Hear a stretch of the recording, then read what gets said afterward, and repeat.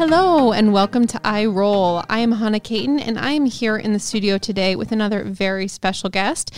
Today I'm here with Joe Haslam, and if you watched the C40 webcast earlier this month as a part of our Moment Recharge, you know him very well as a star from our product team who introduced our newest electric car to the world, the C40. But today we're going to take a step back to talk about the XC40 Recharge, which is our first pure electric car. So Joe, welcome to the studio. As a self-professed XC40 fanatic, I'm super excited to have you here. But before we dive in, tell us, how long have you been with Volvo? Give us a little bit of your backstory in case, because you've been away from the U.S. for a couple of years. I have. So thank you, Hannah. Right after college, I started working at a Volvo dealership. So I was working my way up as a salesman to a sales manager, general manager from 1993. 2006, I went to the dark side and then joined Volvo corporate, product trainer, then the market manager, and then I got the opportunity to work on the product team here in Rockley. And then I got the opportunity to move to Sweden for 3 years, where I was a commercial project manager on our future electric cars. So, the XC40 Recharge was one of the cars I worked on. I also worked on, for a while, I was working on the Polestar PS2, and then also now the C40. So the C40 is an amazing opportunity, and I think few people in our organization can experience that, where I saw the car come where it's essentially a line on a piece of paper, if you will, of showing the profile, to now I'm bringing it to market in the U.S. So it's a really exciting time for me. So really, there is no one better that we could have in the studio today to talk about our electric future, I would say. I'll be modest about that. You're There's humble. a lot of very smart people in our organization. Well, I'm personally very excited, and I know our colleagues will be excited to hear from you too. So we're going to take full advantage of your brain today. So thanks in advance. So before we really dive into the XC40 Recharge and all of its inner workings, I wonder if you could give us kind of a brief on who do we expect to be buying this car? Who's the intended customer? So you look at the paper part of it, and you look at like the demographic trail, and we expect these to be very high income families, maybe households that have multiple cars, very educated, very almost a typical Volvo customer, but supercharged. But I'm shifting my belief on that a little bit, and I really think we also need to shift back to who is the XC40 intended for, and the XC40 was more intended for perhaps some of the younger buyers. Or the empty nesters, and it's intended to be perhaps the primary car of the household. And I've become a very strong believer that the XC40 BEV, the Recharge, can be a primary car for a single person or for the household. Yes, because I think we had talked about the fact that perhaps initially we thought that a pure electric car, it was a family's second car, but now you're saying actually it's fully capable of acting as the primary car. I don't think we should ever exclude somebody that is interested in buying the car and it's being a primary car. I don't think we should ever exclude them from that. I don't think we should ever say you should not consider this BEV. Mm-hmm. The reality is we'll probably sell primarily to multiple car households. Given the XC40's role in the lineup, it does make sense as a second car for a lot of people, but we certainly cannot pigeonhole ourselves into the mindset that there's only one type of customer. This is probably one of our most diverse opportunities. And certainly the XC40 as a whole, once the Recharge is fully launched, it will have a purpose across all demographics. Mm-hmm. Now, Joe, you told me a story the other day about, you're right now, you're driving the XC40 Recharge. You live in the city, in New York City. And the other day you gave a group of friends a ride. And I wonder if you could tell us that story. Okay, this is actually pretty funny. And two of my friends I've known for a while, and they know what to do. And those two, they got into this argument, and they're a little bit older. And by the way, all three of these people, it turns out they had Volvo history in their background. Either their family or their first car was one that they crashed. So they all had a preconceived notion about Volvo. My two friends sort of got in a debate about if the car was sporty or if it was rugged, which to me is a win for the XC40. Because the Recharge I'm driving, it's sage green, and it's got the contrasting black roof, as they all have standard. It's got the upgraded wheels, so it does look really sporty. But then as you get into the driving position and you get into inside of it, you have the upright seating position that is such a hallmark of the XC40 design that it really has those great SUV proportions. So those two were arguing about one thing. The new person who I was just meeting, he was a millennial, and he was a little bit judgmental about, why are you in New York City and you have a car? You should be saving the environment. It took him a couple blocks to figure out that he was in a battery electric car. And he was Camp Bev at that moment on. He was like, this is the future. This is, this is where we're all going to be. I'm like, well, it's your generation to get us there. So what was their perception of Volvo when they got out of the car versus when they got in? Okay, first of all, these are New Yorkers, so they're not clearly in the intention of buying a car in the near future. But I think that they no longer think that the Volvo is what they had in the past. I think they really truly believe, especially as I went through and I just used the car to its capability, not even really trying to show it off, just use the car's capabilities. I think they are really amazed at how far that Volvo has come technology-wise. So the car kind of spoke for itself. Yeah. So yes, the XC40 Recharge, it spoke for itself, but I wonder if you could, let's say I'm, a fourth passenger in that car, and I want you to pitch me on the XC40 Recharge. Why is this car special? You have 30 seconds. How would you really sell it? Oh, the elevator speech. Yes. Okay, well, the first thing I'm going to do is I'm going to hit the stop button because I'm not going to do it at 30 seconds. But it's cheating. Okay. First of all, we got to just acknowledge the XC40 is such a fantastic design, from how it looks, how it's engineered, the flexibility of the CMA architecture, just the smart storage solutions. The work we did with the XC40 was fantastic. Then I've maintained all along that selling of this car is kind of going to be like selling or delivering 3 cars. You'll be delivering the Volvo, but then you also need to sell and deliver the BEV, and you need to really showcase how good a job Volvo did with making a fantastic BEV. Just hit the sweet spot on so many things with the car. And then a huge game changer is going to be the Google Embedded. I can't emphasize that enough. That's like another car to sell. So let's take that one by one. Good job, by the way. Very quick. So let's take that point by point. We talk about selling Volvo, selling the XC40. And I think from what I'm hearing is, that component is the design, right? And the experience of the car. So why is it special? I think that's easiest for you to cover. That's easy. Okay, let's start with the CMA architecture. So CMA architecture meant that it was designed to be battery car from day one, support all levels of batteries, whether it be the 48 volt system that's coming out, whether it be a PHEV available in some markets, or it's the BEV that we have.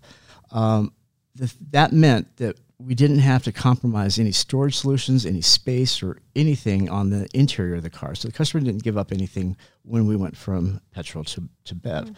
But then the safety engineering that went into the car.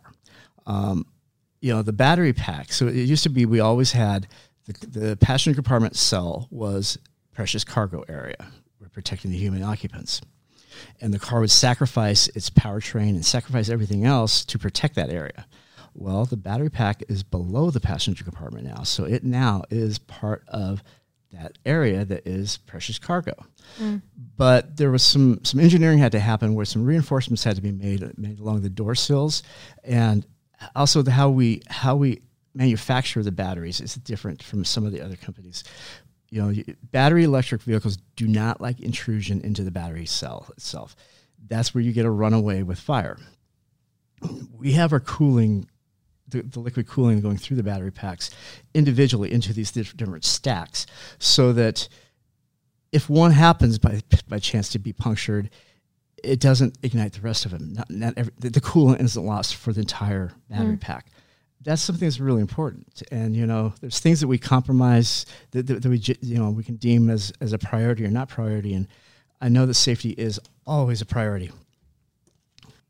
So yes, Joe, you talk about all of the kind of design and structural elements of the XC40. I mean, really, of course, it maintains the gorgeous styling of the XC40. I drive the XC40, so I'm a little bit biased. I love it, which, of course, is beautiful. We have a car that was designed structure-wise from the outset to be electric, so we lose no space. The experience is still exactly as intended from the start. And then, of course, this is a Volvo, so we've considered safety as top priority. So when we talk about selling the XC40, selling the Volvo, check, and then some. So now we go to selling the BEV. So how do we talk to customers? How should we sell the BEV to people who perhaps this is their first electric car? Well, there's a number of things that I think we need to really emphasize with our customers. First of all, the 78 kilowatt battery pack that we have is really kind of the sweet spot for what most people are going to need for a primary use of a car to meet most of their daily needs. But the thing that we've done really well is we've also future protected with the right amount of capability, right amount of technology, as what the infrastructure is expected to grow into. For example, the 11 kilowatt onboard charger for AC charging. That means it can be hooked up to a 240 volt outlet at the 60 amp circuit.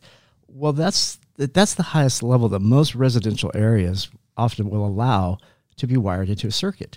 So we've set the capability at what the customers are likely going to have in their home. In fact, we have a competitive advantage over that. Many of our competitors are still at a 7 or 8 kilowatt charger. We're at 11. So we've maximized what the customer's likely going to run into. And then the DC charging capability, the fast charging that's in the public network, we're at 150 kilowatts. That's about the highest that most businesses are likely to put in a DC public charging network in the next foreseeable 10 to 15 years. You can have a 300 kilowatt charger, but it doesn't matter how much our capability, but it doesn't matter how much capability you have if you are never able to find a 300 kilowatt DC network. But 100 right now, there's a lot of 50, a lot of 100, and people are going to see a lot more 150 kilowatt DC charging networks. So, they have the right amount of both AC charging capability and DC charging capability. So what you're saying is that with the XC40 Recharge, we've introduced a car that is going to be compatible with the majority of charging infrastructure that is on the market today, and that we expect to come in the months, years ahead. We have almost a little more capability today than we need right today, but we feature protected so that 10 years from now, that's where we will be. So that's really good to know, because I think it will make customers more confident in this investment, right? But beyond that, how about just generally speaking, helping our customers overcome maybe the intimidation factor that comes with, okay, I have been driving a gas-powered car for my entire adult life. How do I wrap my brain around that change? There's the first thing we got to do is start kind of tackling the fears. And I guess internally we need to basically eliminate the fears ourselves, because once you do that yourself, you're a much more credible person. The reality is I live in New York City. I don't have the infrastructure. I was like, I'm probably going to have to stay with a petrol car for a while. And I guarantee you, actually, my next car is a BEV. Because what I've done is I've lived with the car and I've treated it like what I need. I've taken on spontaneous road trip up to the Poconos, weekend trips, not even planning ahead. I've begun a weekend trip with like 45% battery charge. And you just live with it, and you start overcoming those things. And by the way, the car's attributes are immediately apparent.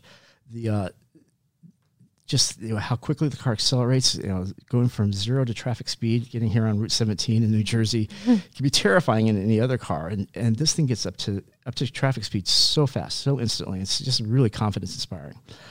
How the car handles, how the car feels, those are all immediately available once you drive the car.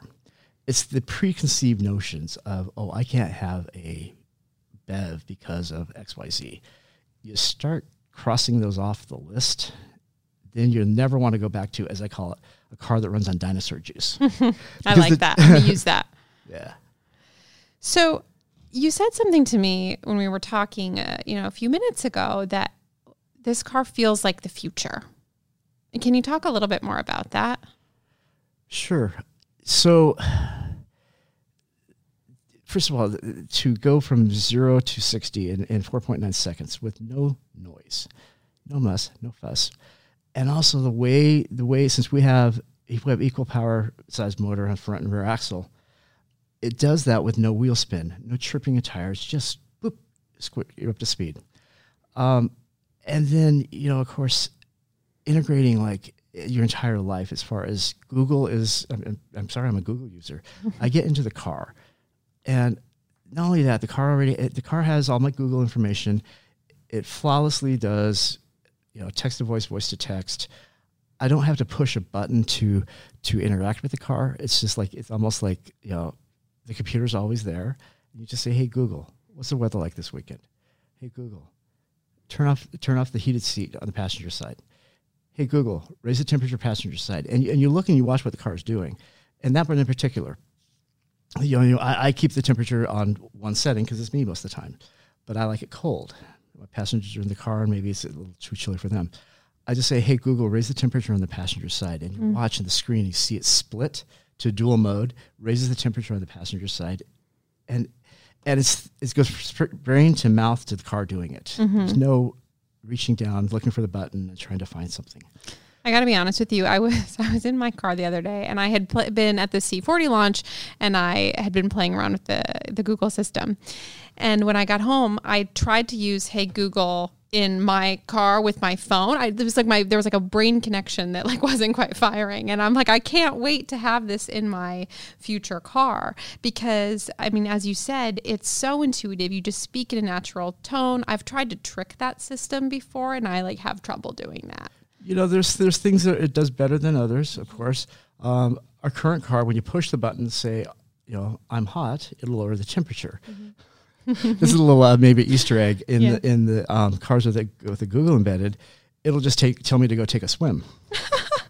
but everything else, how well it integrates with the climate control systems is fantastic. I can go, hey Google, play Nina Simone on Spotify, and it just changes whatever source is playing to right there. That's phenomenal, and not to have such a rigid navigation. Right. Take me to this destination. Just natural voice. Right. And I think, too, to take it back to how do we get our customers to adapt to this, a world with an electric car, a life with an electric car, this will play a big role in that. So in addition, as I understand it, there are some tools that we've given our customers to maximize the XC40's range beyond what it currently is. Is that right?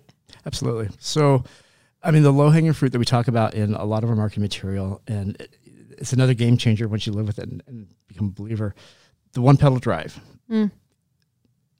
From here to my home in New York City, I hardly ever touch the brake pedal. The regenerative braking is so effective, and it's so dialed in. We don't have multiple settings. It's just right. But majority of my braking is done with regenerative braking. I'm recapturing that kinetic energy. And it's very rare that I see the gauge dropping down to the red zone, which is that's actually when the mechanical braking is being activated. So that's a big one. But also the key with that is to know exactly when to use regenerative braking. It's great in suburban driving. It's great for, especially in city driving. But out in the open highway, when you let off the accelerator, you want the inertia of the car, the kinetic energy, to keep you going. So that's when you need to toggle it off. So that a lot of this we need to teach people how to use and when to use it. The pre-climatization. When the car's plugged in, and on my car I have like 6 different timers set. You program it for when you want to start. That not only makes the car more comfortable inside, but batteries function best 60 to 80 degrees Fahrenheit. They're kind of like people that way. So they like their optimal temperature, but by setting the pre-climatization of the car, you're also you're presetting the temperature for the battery while it's plugged in. So you're conserving energy, getting the battery to its operating temperature is optimal.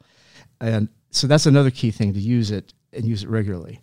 And then I guess the final thing is how good a job Google helps you manage the energy. And I know exactly where I'm going when I'm going to and from work, and on my destinations, I typically know I don't use it so much as navigation anymore.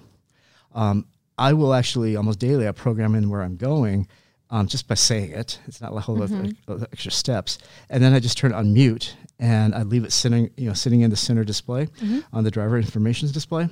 And I use the sensor stack for whatever else I want to be doing, usually audio. But so here's the case in point. My friends and I, we decided we're going to take a trip up to Bear Mountain. I only had like 45% range started at that point of state of charge. So what I did is I programmed in. I knew if I could make it to the office before I had to charge the car, that would be the ideal situation. So I used the navigation, the Google, to set a multiple stop journey. So you first say, hey, Google, take me to work. And it says Mahwah. But then I programmed out, so I need to go out to Woodside and pick up 2 of my friends. So then I set, hey, Google, add a stop. hey, Google, add a stop. And then I added Bear Mountain. And then I added Google, I said, hey, Google, add a stop, take my back out to Woodside. Hey, Google, take me home. Mm-hmm. So now as a whole chain of destinations are in there, and each time it's telling me how much my charge is going to be left. And because it's using real-world data from Google about terrain and typical traffic conditions and my driving style, it's really accurate. And that's the amazing thing. It's like, oh, okay, I'm going to have plenty of charge, so I can basically wait till work. I get to work the next morning. Right. But that's, for me, it's no longer a navigation system. It's an energy management computer. Mm-hmm. And that will be a critical tool in helping people get comfortable and understanding, because it really is kind of a new language that people are learning as they start to adopt this new technology. So the sizzle is how well Hey Google works, how well the Google embedded works, but the substance is how good Google is as a system. And data information and calculation and accuracy level. You start out with a car that the gauge in the DIMS tells you how much percentage you have. Well, that's the accurate thing to say. You have the car plugged in overnight. You want confirmation that you're at 90% charge. It's immediately visually there. If I think how a petrol car, I don't really pay attention to my gas gauge from full to a quarter tank left. That's when I start kind of wondering, I better get fuel. Yeah. Well, we do the same thing at 20 miles. Then it's remaining, or 20% remaining, I'm sorry. It then tells you how many miles you have left. Well, that's just like when you get down on your fuel gauge. Oh, now I need to maybe think about what I'm going to do. And then it starts prompting you, would you like to navigate to a charge station? So the elegance and the simplicity, we don't give excess amount of information. We just give just the right amount of information at just the right time. I appreciate that so much. It's almost like there's nothing that can paralyze me more than information overload. So this is wonderful, and I think will be hugely helpful. The great thing is that this is our entry point into, an electrified brand. And we have put so much directly behind it where, we put the Google in with the car. We did the electric part very, very right. So now it's a matter of, we have the XC40, which is it's a draw on the customers. So we get the customers in the door on an XC40, and that we have the right size car. We have the vehicle people are looking for, which is a good size SUV. So we have to get the customers in the door, and then we just really have to showcase it how we did everything right on the BEV. So what are you hopeful that people will feel after they've spent their first full, I would say not day, maybe weekend after driving with the Recharge?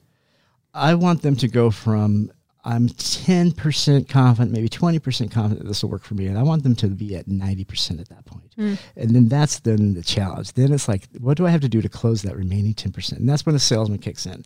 That's when it's like, you got to close the deal to be 100% confident. And what we've given the Volvo sales consultant is we've given them a car they can believe in. And once they become a believer themselves, then it's so much easier to sell what you believe in. And we're not selling anything that's, a veneer of credibility. We didn't phone this one in. This is a fantastic car, and it's a fantastic Volvo. Well, I basically think every single person at Volvo just needs to have a conversation with you, because I can feel the enthusiasm and the passion for this product kind of emanating from you. So it's been really fun to talk to you about this, Joe. I really wish this COVID, we didn't have the social distancing, because I would love to spend 1 day a week where I'm just taking people out in the car and just showing them and making them a believer. Because, to be honest, as soon as that is safe and possible, we're going to do that. I'm going to hold you to it. Absolutely. Awesome. Well, Joe, thank you so much for joining us today. It's been such a pleasure, and we'll have you back soon.